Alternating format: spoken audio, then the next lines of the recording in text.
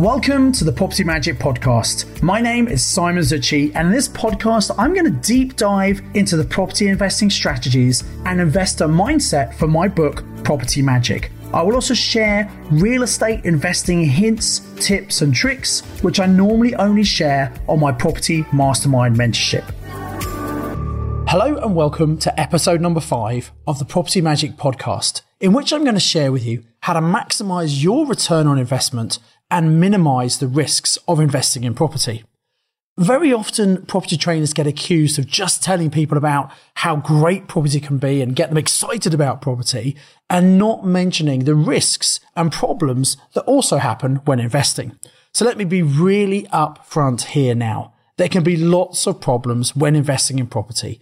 People make expensive mistakes. And look, I've made loads of expensive mistakes over the years. And that's actually one of the reasons you should invest in your own education to minimize the mistakes you make. It's much smarter to learn from someone else's mistakes than have to make those mistakes yourself. So please understand, you're always going to make some mistakes, and that's part of the learning process. But you can certainly avoid the fatal mistakes that might wipe most people out. So when I first sat down to write the Property Magic book at the end of 2007, I'd been investing in property myself for 12 years by that time, and I'd been teaching other people how to invest since 2003. So I noticed there were often very similar mistakes that people made. Some of the mistakes that I had made, I noticed other people making as well. And so I wanted to come up with some guiding principles or some rules that anybody could follow to help minimize the risk of investing whilst maximizing their return. And that's when I created the 5 golden rules of property investing. Now, hopefully you've read my book, Property Magic, or you've listened to the audio version. And so these will sound familiar to you. But it's amazing how many people have read my book and yet they still can't tell me what the 5 golden rules are. And that's a real shame, because I honestly believe if you really know these golden rules and take them on board, you will make far less mistakes. So for that reason, that's what I'm going to share with you in this episode of the Property Magic podcast. So let's think about golden rule number 1. Always buy from motivated sellers. So what is a motivated seller? Well, it's someone for whom the speed and certainty of the sale is actually more important than how much they get for it. What this means is a motivated seller will be flexible on the price that you pay or the terms that they accept for the sale. So what that means is they're more likely to sell you the property at a discount, or they're likely to agree to something like an exchange with delayed completion or a purchase lease option, which is a very powerful tool for you to use as an investor. Now, it's really important to understand that most people who sell a property, they are not motivated enough. They want to get the maximum possible price they can. And only a very small number of sellers are motivated that we really want to work with. And it's really important to understand what is important to those people. As I've said before, it's not always about getting the most amount of money. So let me give you an example. One of my mastermind students, Julia, last month at my mastermind workshop, she shared that she just secured a property £10,000 less than the next highest offer. Now, I can't remember the exact figures, but let's say someone else has offered £150,000 for this property. She secured it at £140,000. Now, most sellers would take the higher offer because they want to get more money. But Julia took the time to understand what was important to this particular seller. And in this circumstance, it was an elderly couple. They had a property they wanted to sell, and they were on the waiting list to get a council bungalow. The problem is they didn't know when that bungalow was going to turn up, and they didn't want to have the problem about selling their house once the bungalow was available. They needed to be able to move quickly. So what Julia agreed with them, that she would exchange contracts, so they definitely had a sale, and she would give them a delayed completion. She'd give them up to a year to actually complete on the sale.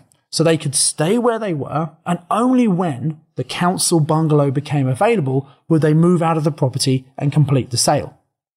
You see, someone else had offered an extra £10,000, 150, which was still a discount on the true value, but the other person wanted the sellers to move out of their property. This meant they'd have to go and rent somewhere temporarily. They didn't want to have to move all their stuff. And actually, Julia's offer, although it was £10,000 less, was more attractive because it gave them what they needed. Gave them the certainty that they'd sold the property, because once you've exchanged, you're committed to buy. But it gave them flexibility of moving out when they wanted, within a certain time period. So it's about finding these people who they want to sell, they've got some sort of motivation, and because of that, we can work with them to find an ethical win-win solution. So it is all about understanding the requirements of the seller, and that's actually what we're going to cover on the next episode of this Property Magic podcast. Working with motivated sellers is one of the best ways for you to build your property portfolio. Now, I want to be very open with you. Rule number 1 is the only rule that has changed over time. When I first wrote the 5 Golden Rules of Property Investing, I was buying a lot of property below market value from motivated sellers. And so when I first wrote the book, Golden Rule number 1 was buy below market value. However, I've changed and updated that rule because I've found that a lot of people might be motivated and we can't actually give less than the asking price, but they might be flexible on the terms. And so by calling rule number 1, always buy from motivated seller, it leaves it a little bit open. We might actually pay the seller the full asking price or even more for their property. In fact, there are 2 circumstances where I would pay the full price. So the first one is maybe the price that the seller wants is already a good price. Maybe they have already reduced the asking price because they're motivated and the property is what's called priced to sell. So I've seen investors make the mistake where they maybe see a property on the market for 170,000 because they think they need to always buy below market value. They try and offer less than 170. And it might be that 170 is already a below market value price. It might already be a good price that the seller has set because they need that speed and certainty. And yet the investor, being slightly amateurish, think they want to try and get some more money off the price. Whereas someone else comes in and offers the full 170 asking price because they recognize it's already a good deal. Let's say you're buying a house that could be used as an HMO, a house of multiple occupation, and it's a very good return on investment, then it might be worth paying the full asking price. The second reason I might pay the full asking price or even more is if I have the ability to add value to that property. I can take it from a 3-bedroom property and spend some money to convert it into a 5-bedroom property, which is going to enhance the value, which means I could refinance the property and take out some or all of my money. And then that's then a very good investment. So golden rule number 1 is buy from motivated sellers, but I'm not saying always buy below market value, just to be really clear there. So what a lot of people do is they go and look for a property that they like. They then make a low offer and they wonder why that offer gets rejected.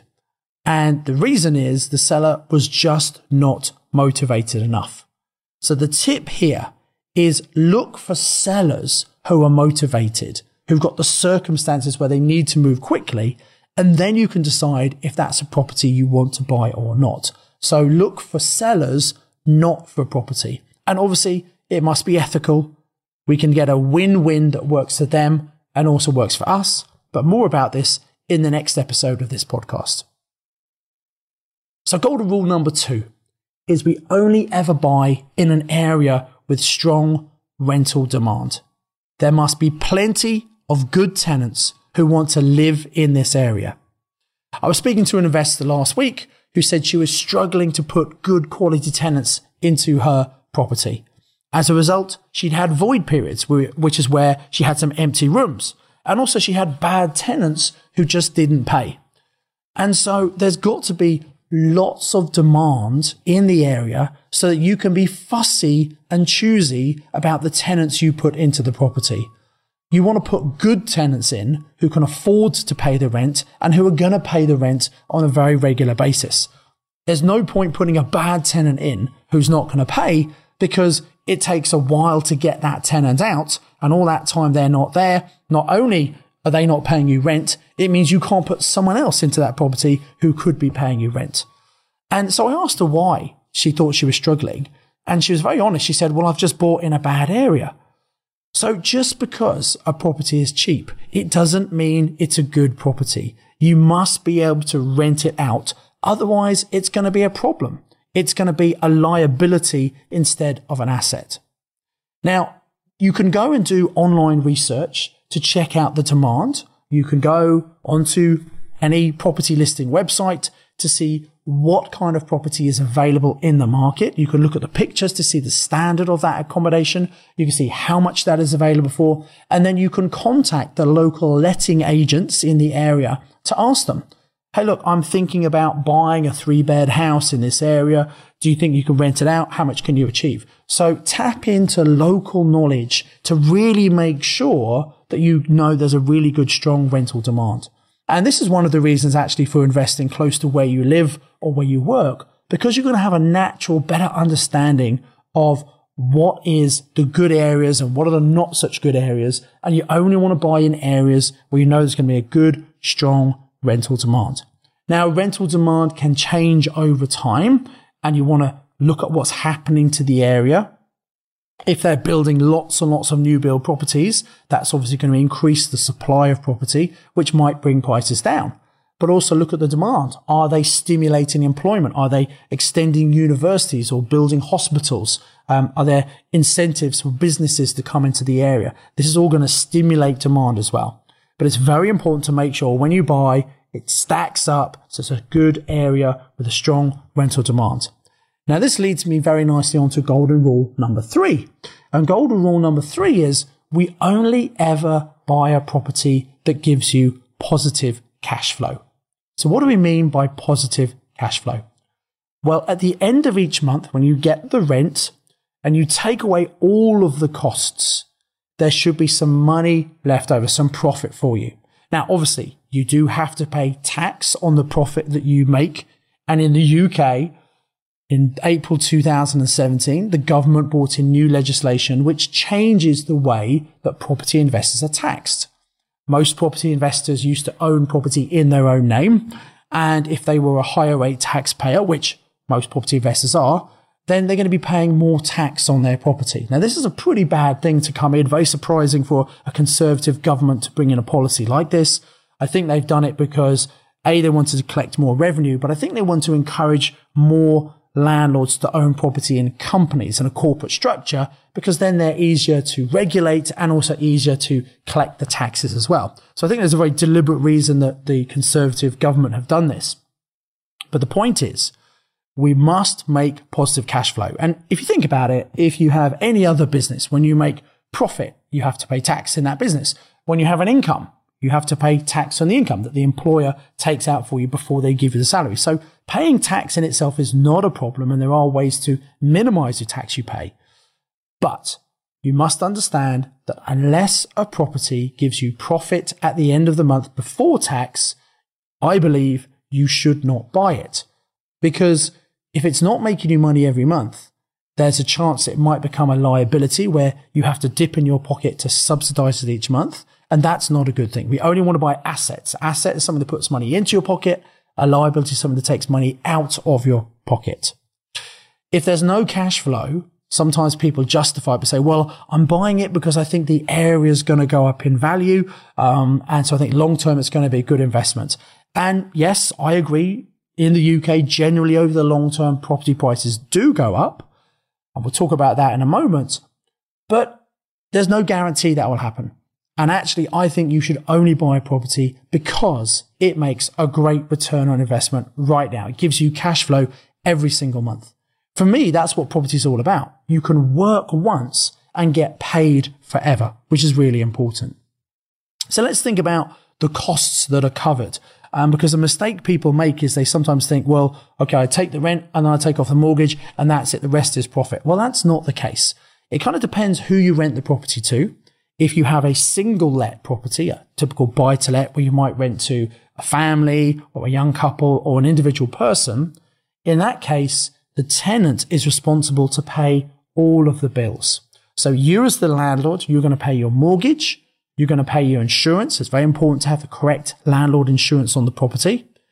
And if you've got a management agent looking after the property, which I would recommend, you're going to pay the agent a fee. And if it's a leasehold property, like often apartments or a leasehold, you then got service charges and ground rent to pay.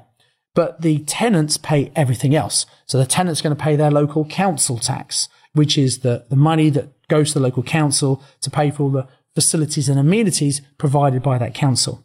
The tenant is going to pay their own gas and electric and utility bills. The tenant is going to pay for their own TV license. They're going to pay for their own broadband internet.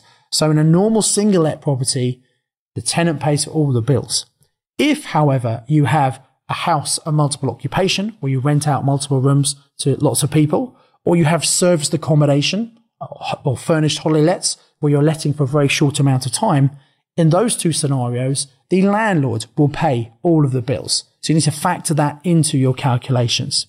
So as I said, very important, after all of the costs that you as a landlord are responsible for, there must be money left over at the end of the month. Otherwise, my advice would be do not buy that property. Now this links into golden rule number 4. Golden rule number 4 is we always buy for the long term. Now, yes, you can make money short term in property, and depending on what's happening in the market, many people like the idea of buying a property, adding value to that property through refurbishment. So for example, you could find a property from a deceased estate. So an old person was living there for a number of years. Unfortunately, they passed away. The family inherit that property. They don't really want it. They decide to sell it. Because the old person was living there for many years, it needs some refurbishment. It might need a new kitchen and bathroom to modernize those. Might need decorating, painting, new carpets, and then suddenly it's a more desirable property. So buying a property, renovating it, and then selling it quickly is called flipping property. It's a great strategy in the right market conditions. You want to have a rising market. You don't really want to be flipping property if the market's stagnant, or even worse, if the market's coming down. Many people, when the property market's booming, they make money by flipping property. They buy something, they do it up, and they think they're very clever. But actually, most of the profit they've made is because the market over the long term has gone up, not necessarily because they've been very good at buying. And they keep doing that strategy when the market turns is often when they can lose money. So my preferred route, and I have bought and renovated and sold property, and yes, you can make good money doing that. But the problem with that is when you sell a property, you're going to cash in and you're going to crystallize any profit you're going to make from that property. You're never going to make any more money from that one property. And so I like the concept of investing in property and getting paid forever. In fact, the concept is you work once. You've got to put some time and effort in up front to actually find that property, but you work once and get paid forever. Because what that means is each month you get some profit. As long as you follow golden rule number 3 and you're only buying for cash flow, every month you're going to make some money. And that happens for as long as you own that property. So if you think about it, the real long-term value is to buy property and hold. I've bought and I've sold property in the past, and to be honest, I've generally regretted most of the property that I've sold, because if I'd held on to that property, I would have seen a lot more profit over the long term. In the UK, a figure that's very often quoted is that property prices double every 10 years. Now, that's not strictly correct. It doesn't double every 10 years because it kind of depends which 10-year period you're looking at. Property prices go up and they also come down. We saw in 2007 at the peak, the market then crashed into 2008 and 2009. And so if you bought something in 2007, in 2017, that may not have necessarily doubled, because if you bought at the peak, it then came down, it had to recover. However, if you bought property in 2008 and 2009, at the bottom of the market, over the last 10 years, most property has more than doubled in that time period. So if you want to check this out yourself, you can go onto Google and you can look for land registry house prices. And if you look over the last 60 years and do the calculations yourself, you'll see on average, property prices do double about every 8 to 9 years is what I calculated. So with that in mind, the longer you hold the property, the more the chances are property's gone up over time.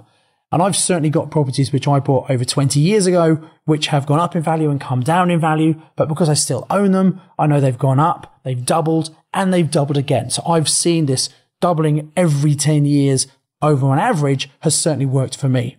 And by holding property in the family and passing it on to future generations, that's the way to build true wealth. So really, if we believe long-term property prices are going to go up, they do fluctuate. Sometimes they come down, but they do correct and go up. And the reason is, in the UK, we live on this island with a limited supply of accommodation. What that means is, over long-term, property prices go up. And that's because, there's a limited amount of space on this island, and we have an increasing population due to increased birth rates and longer life expectancy. We're all living longer. So the population is going up. We don't have any more space. And so rents and values over the long term increase. Now, sometimes people say, well, that's great, Simon, but if the market goes up and it comes down, why don't we wait for the time when prices come down and then we can buy when they're nice and cheap? Now, the theory is great. And this is a concept that comes from the stock market where you buy low, you sell high. The problem is it's very difficult to know exactly where we are in the property cycle and predict what's going to happen.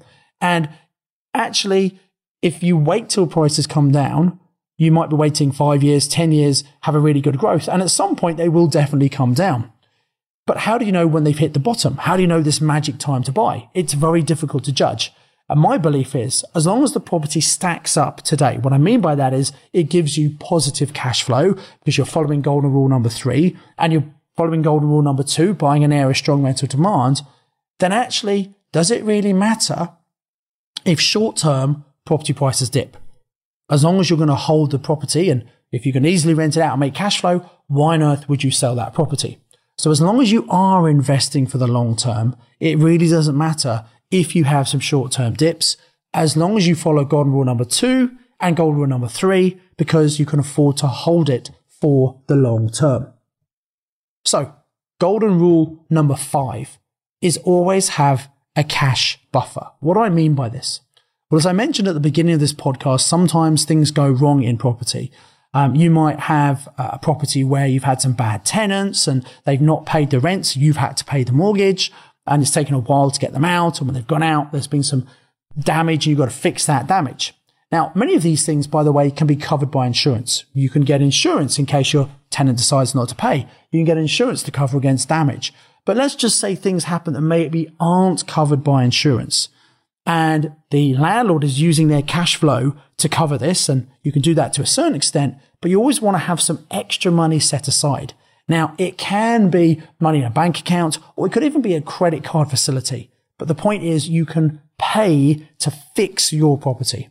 Because if you have a property that is not rentable, because maybe you get the last tenants out who didn't pay and you've used all your cash reserves covering the mortgage, and you can't fix that property up, it means you may not be able to attract new tenants into the property. It might be a good area, but unfortunately your property isn't up to scratch, and thus it remains empty. And then suddenly you have a liability instead of an asset. It's costing you money each month rather than putting money into your pocket. But if you have this cash buffer, you can afford to get the problem fixed quickly and get the property rented out. Some of the motivator sellers that I meet are landlords who don't have this cash buffer. They've had some problems. They can't afford to fix it. And thus they think they have to sell the property. So don't fall into that trap. Please make sure you have a cash buffer set aside. So that's pretty much it. Those are the 5 golden rules. Let me just do a quick recap for you. Golden rule number 1, we always want to buy from motivated sellers. Golden rule number 2, we only ever buy in an area with strong rental demand. Golden rule number 3, we only ever buy a property that's going to give you positive cash flow. Golden rule number 4, we're investing for the long term to benefit for that long-term capital appreciation. Golden rule number 5, always have a cash buffer. If you follow these 5 golden rules, you will minimize the mistakes you will make, and so you can maximize your return.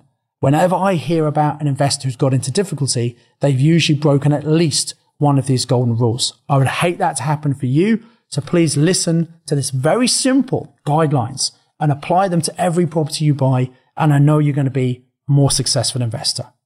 So in the next episode of the Property Magic podcast, I'm going to be talking about how to pay less for your next property and every other one you buy after that. And the way you do that is by working with motivated sellers. So I'm going to talk about what is a motivated seller and what makes them motivated. Why would they sell their property for less than it's worth? You really need to get your head around that.